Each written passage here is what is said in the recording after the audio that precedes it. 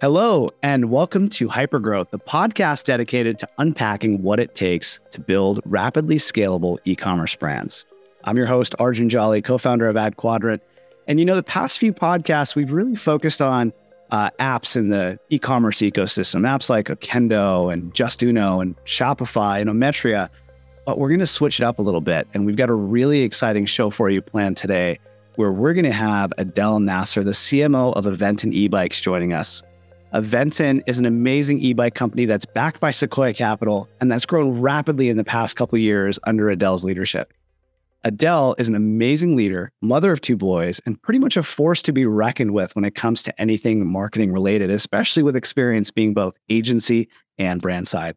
Adele, welcome, and thank you so much for joining us. Thank you for having me. I'm so excited to be here. Thank you for such a beautiful introduction. That was so kind of you.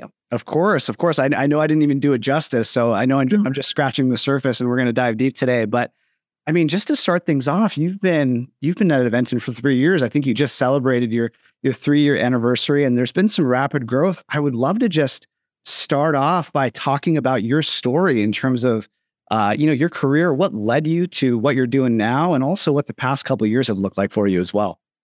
Yeah, absolutely. Yes, I just celebrated 3 years at Aventon. I'm really excited to hit that milestone, especially when you consider that I onboarded right before the world shut down during a pandemic, and just being able to overcome so many of the hurdles that the pandemic, gave us as an organization, but every brand in general had to deal with. So it's been a roller coaster of excitement. I've learned a tremendous amount, and I'm excited to share some of that with you all. But ultimately, what led me here is, the fact that my career has really progressed in a way where I started agency side. I did 10 years cutting my teeth on all things agency marketing and working with so many really cool brands. And then eventually, as I realized I wanted to start a family, Arjun, I really decided that I needed something a little more focused. I wanted to be a little more concentrated in the effort that I could give a company and a brand. And unfortunately, when you are agency side, that's really hard to do. I used to often joke that I felt like I was a doctor on call. You're always waiting for the next client to call, for something to break, for, everything to work. And it was a tremendous amount. And so I made my way client side and haven't turned back. It really has given me such precision and focus and clarity on how I approach a brand and growth, and really being able to provide growth marketing at its best with that focus and that passion that I have for everything that I do, and being able to concentrate it into one brand. So I have enjoyed every moment being on the brand side and being able to support the brands I've worked with. Awesome. I love it. And how about this past few years? I mean, obviously, we were in a pandemic. I think you started at Aventon just before the pandemic started. So you kind of went into this whirlwind. Yeah. So 2 days before, oh my gosh. So you went into this whirlwind of wow, right? So I'd love to understand what that was like and what this past couple of years looked like for you in terms of your growth, as well as the brand and the growth that the brand experienced itself. Yeah, it's so funny because when I first joined, I don't think anyone anticipated the world would shut down thereafter. And so the plan was build out the team, structure the brand to grow and really help take the brand to the next level. What we didn't know is what the pandemic would bring, right? So when the world did shut down and the US went into a reclusive state with everyone working remote, I had to reimagine what, e-bikes meant to people. And what we didn't anticipate is what the response would be from the consumers to e-bikes. When you think about being at home and you think about gyms being closed and no way for people to get out and exercise and just enjoy life, more and more e-bikes became a high interest product because it was a way for people to social distance safely. It was a way for people to commute safely, thinking about, even public transport or getting in a ride share. I mean, those were scary things at the time. Yeah. And so it was such a crazy time. Basically, the pandemic brought on the second bike boom for the e-bike industry, and we have not looked back. It's been, if the brand was at the right place at the right time, had the right marketing activations in place, they were able to gain market share and really grow. So some brands really gained huge momentum, like Aventon, which I'm so grateful we were able to do. We had great partners like AdQ that helped us. And then the brands that didn't ultimately got a little piece of the pie because everyone to some extent had luck involved in the boom, but ultimately they couldn't hack it.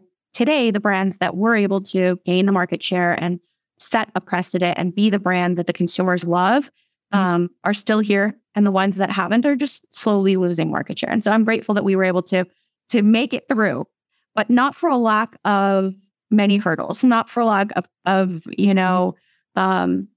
struggles. We had so many, right? Growing pains and hiring difficulties and remote work, at the time was not a thing that everyone knew how to do. So we really had to navigate so many things. And often our CEO would always say, it's like we were building the plane while we were flying it. So that analogy sticks with me. That's literally how it's felt the last 3 years. So. Yeah. And that right there, I mean, that's the story of hypergrowth, right? I mean, you have this situation where you're faced with the circumstance and the opportunity, I should say, that, you can capture that market share, you can build the plane while flying it and look back at it and say like, wow, right? Like literally you look back at that growth and you just say, wow, because it's so incredible and impressive. And, the thing I really like about what you guys are doing and eBikes as a whole is just the value it creates for human beings of all ages, of all demographics, right? I mean, I see senior citizens getting out there and getting their life back. And, while they may not be able to pedal long distances, they jump on the e-bike and they just go, right? And they have the smiles on their faces, they get the exercise in, but it's really an incredible, story that you guys have, especially as you look back at the past couple of years.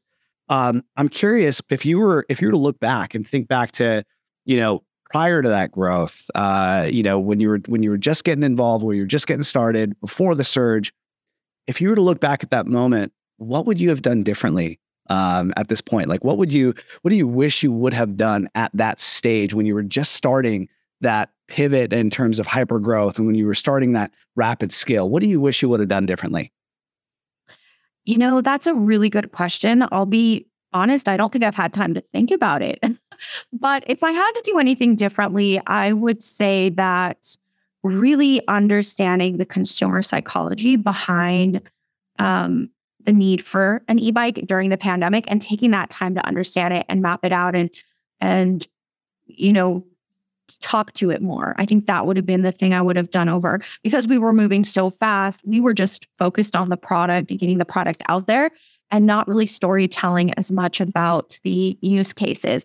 In hindsight, of course, that would have been the key. But then as we started moving forward, we really started to understand consumer behavior, the psychology, the effect the pandemic was having on people. And that's when we started doing more of the storytelling, but it was not until a little later. So that would be, I would say, the thing I wish we would have done over is taken the time to understand and speak to it a little differently, more thoughtfully, and just storytell how e-bikes were life-changing.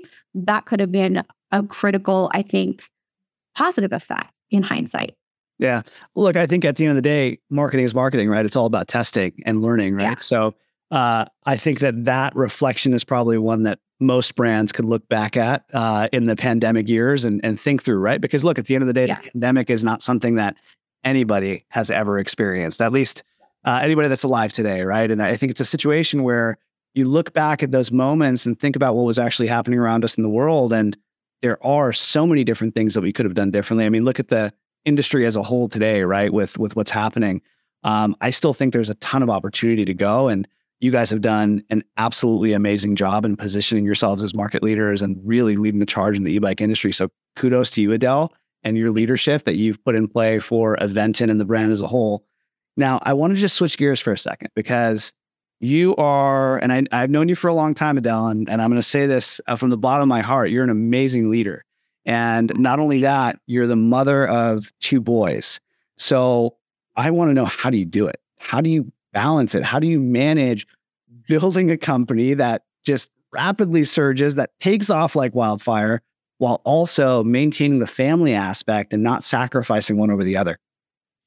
Yeah, I mean, that is such a good, segue, right? When you think about life in general and being a parent and setting examples, I think the one thing that I will say that has helped me is scheduling everything. I live and breathe by my calendar. It really helps keep me sane. I also really try my best to, when I'm at home and when I'm with my family, I dedicate time to them. Instead of being connected to my phone or on my devices or in front of a computer, I make the time to connect with them. So there's small moments of connectivity that are high quality. And those high quality moments are memorable for the family. And so I think that's where I've done my best to maintain that.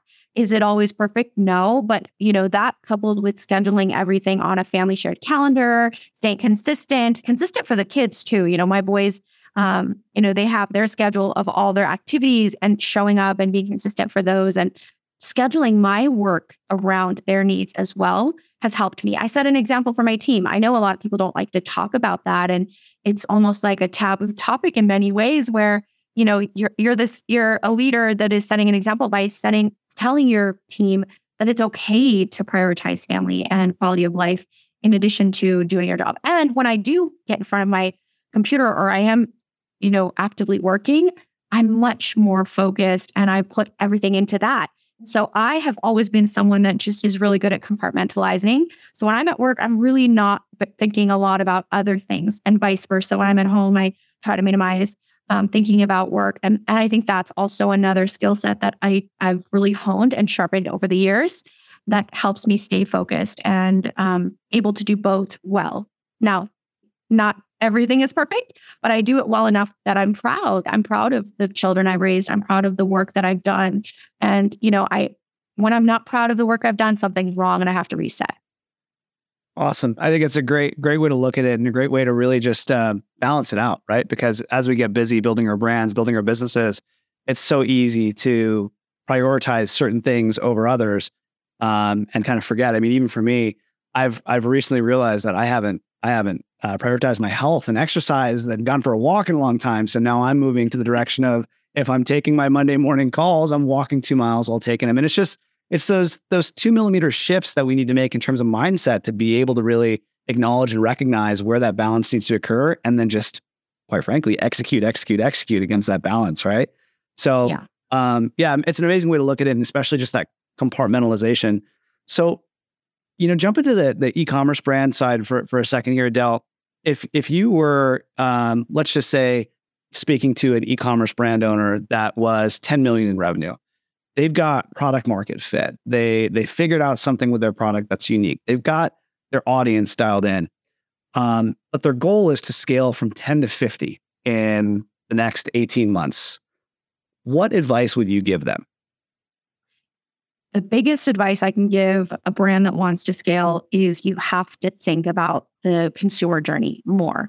And you have to think about the top of the funnel. And I know it's scary to invest at the top because it doesn't always have immediate returns. And so the consumer needs, with such a nonlinear approach to marketing these days, with so many devices that consumers are exposed to, you have to imagine things from a surround sound approach. So figure out how to surround your consumer in all the areas that they are, with a strategy that they're going to see you and be exposed to you, and build brand awareness, which then is brand equity. And then that brand equity becomes brand recall. And eventually it'll all come together at the bottom of the funnel. But if you are not investing in the top, where many brands are afraid to do, especially at that 10 million threshold, you're never going to be able to scale. And so growth marketing sometimes is taking a lot of risk and spending a little bigger in areas that may not immediately have that yield or that conversion or that CPA that you need to hit, but eventually it'll all come together. So it's a little risk taking, it's a little scary at times, and you have to think about the surround sound approach for your consumer and the product you're delivering, and where do you need to be in front of them, in what platforms, on what channels, and not be afraid to enter those channels or those platforms. So when you think about that surround sound approach, how would you define it? Is it an element of just kind of being everywhere where your consumers are or your demographic is, or is it being places where maybe they're not today, but they could be tomorrow? So I would start with focusing on where you believe they are today, right? Start there. Start with understanding who they are, understanding their behavior, understanding the content they're consuming, the devices that they're spending the most time on, and then find the platforms or the tactics to get in front of them on those devices, on those platforms. And that's where I would start. Eventually, you're going to want to be more proactive and get to the point that you mentioned where you're thinking ahead and planning for growing your audience further by finding them earlier or sooner in the funnel. But in the immediate, when you want to start the scaling process, think bigger, think outside the box, think about their behavior and where they are today. And that's something that I feel like in my conversations with many of these brands that I've joined and helped grow, they hadn't been thinking about. They're thinking, how do I be the most efficient, get the most out of the dollars I'm spending now? But if you're doing that now and you're not filling the top of the funnel and you're not considering the journey and you're not storytelling and you're not considering the amount of, content that your consumer is receiving and you're not part of that content, you're missing out. Yeah, totally valid. And I think that risk-taking element, it's a psychological shift, right? Especially when you're at that 10 million mark where you figured it out, but it's the what's next, right? It's how do you actually shift into that mindset that not every single dollar is going to pay you back immediately and have that return, but it's more of that long tail cycle. Exactly. It's a long tail cycle, but also, when you think about just your marketing budgets as a executive who has dollars that they're accountable for, set aside a test budget that is okay to fail with, right? So one of the things I always do when I rebudget or when I join an organization and I'm told, okay, here's the budget, play around with it, give us a new strategy. I set aside 10% of that budget that is the okay to fail fund, I call it, where I say whatever happens with that 10%, whether we win or fail with that spend, I'm going to try a lot of things. And I make it okay for my team to try and play with that budget. And that safety net makes them feel secure about also trying and finding new ways to expand and get in front of the consumers in different ways. And so I call it the fail fund. I highly encourage it. It's been one that is a winning strategy in my playbook for many years. And I think it's really helped me get to where I am and help with the hypergrowth of many of the brands that I've supported over the years. Awesome.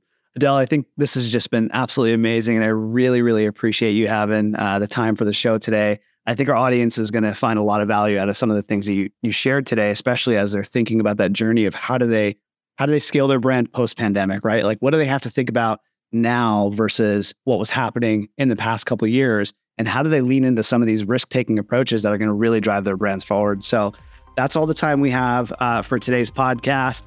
To everyone out there listening and watching, thanks for tuning in and stay tuned for the next edition of Hypergrowth. Thanks, everyone.